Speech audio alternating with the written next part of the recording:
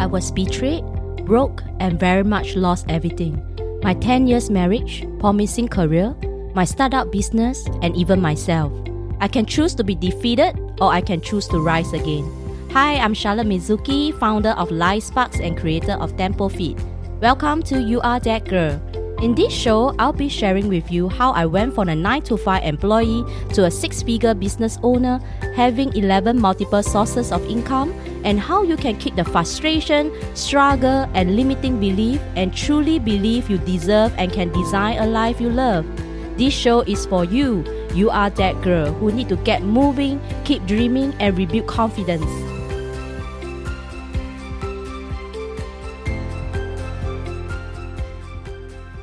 Welcome to You Are That Girl episode 1. In this episode, I'll be sharing with you a little bit on my past, rather personal, which I have took quite a bit of courage to share publicly only after 7 years. Not that I was afraid of being judged, more of I do not want to be reminded of my past. But over the past years, I have met women who went through tough times like me, and I felt that sharing my story with them gave them a sense of comfort and a hope that they can rise again. I was at my highest peak of my life in year 2012 when I lost everything overnight. My 10 years marriage, my savings, promising accounting career, and I was heavily in debt. So what the hell happened? I came from a broken family. I supported myself through school, but I was really lucky to have gotten a great start when I got a chance to graduate and start working at the age of 19. I met someone and I got married at 21 years old. We got in our home house. I achieved my double degree. I got a job in a listed company. I drove a nice car, traveling around the world. Life was great. No burdens, no worries, and I thought, that's it for the rest of my life. Everyone around me envied my life, and I was really happy having such an achievement before I hit 30s. But as things got rather stable, my ex-husband started to raise the question of having a baby. And I agreed.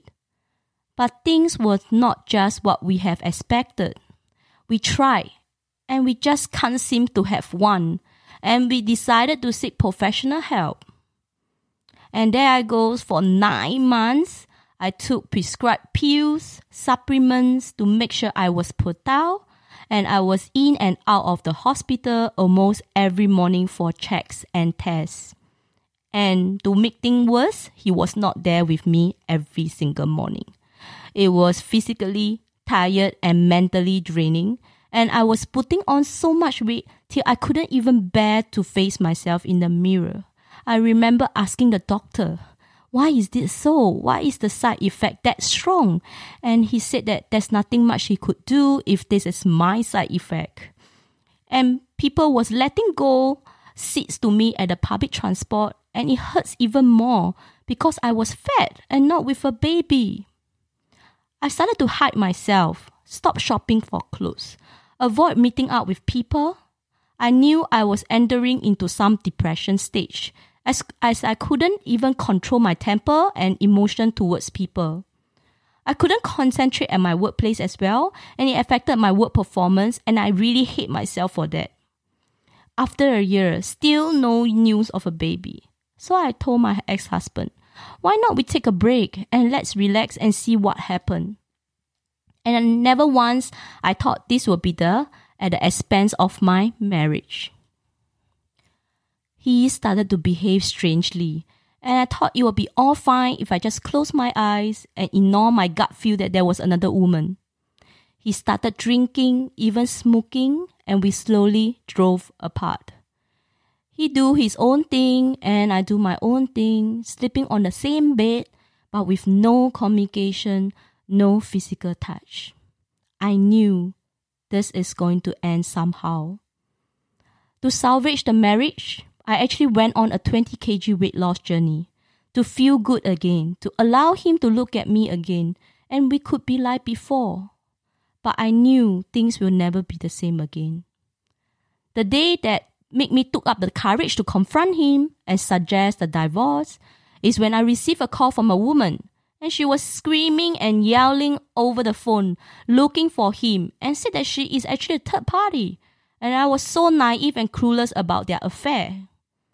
And you know what? I can't believe I am so calm at that moment to have just answered over the phone that I knew about the affair all along. But I chose to shut it off. I chose to ignore in order to keep him. And I want to thank you for calling me today to confirm that, and you are more than welcome to have him if you want. And she was shocked. So that night we spoke. He regretted and asked for forgiveness, but it was too late.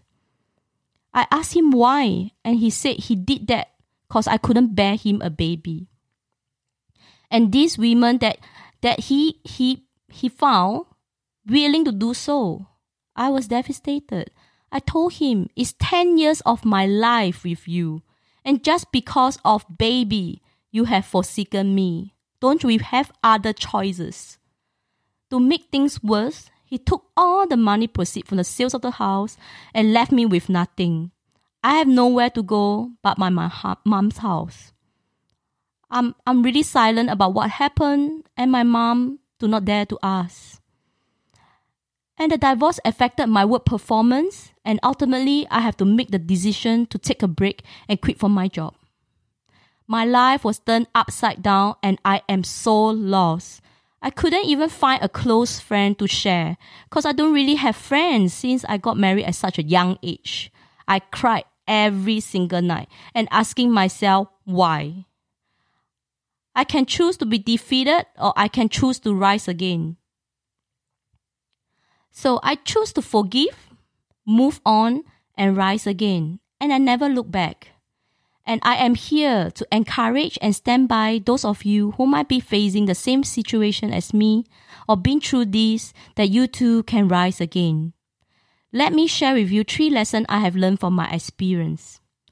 Number 1, to have baby or not to have baby is an important topic to be discussed with your future half before marriage. This is really important and it affirms the common goal you both have in the marriage. This helps to manage the expectation and prevent a broken marriage because of this. Number 2, learn to look beyond the smile of people. Sometimes the people who need the most encouragement are the ones who are braving a smile. I was braving a smile while I was trying to figure out my next step and how I can get out of the situation.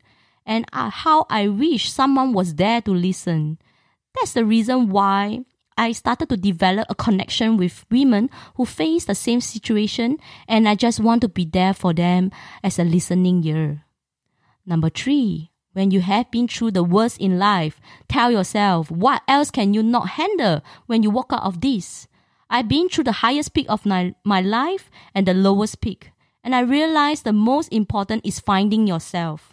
Do you let yourself be drowned with the luxury lifestyle that you have, or be sorrow about the 6-figure debts? For me, I took a leap of faith.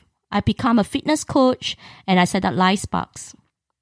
I want my life to spark again, and I want Life Sparks to be a place where more women can find a better version of themselves through fitness, wellness, and health, not for anyone but herself.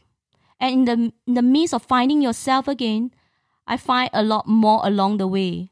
Today, many have been inspired and turned their life around because of Life Sparks. And I knew this is my purpose in life. You need to be that girl who need to get moving, keep dreaming, and rebuild confidence. And I love to share more of my journey with you in my next episode. See you soon. Thank you for joining me today. I'm so honored to have you here.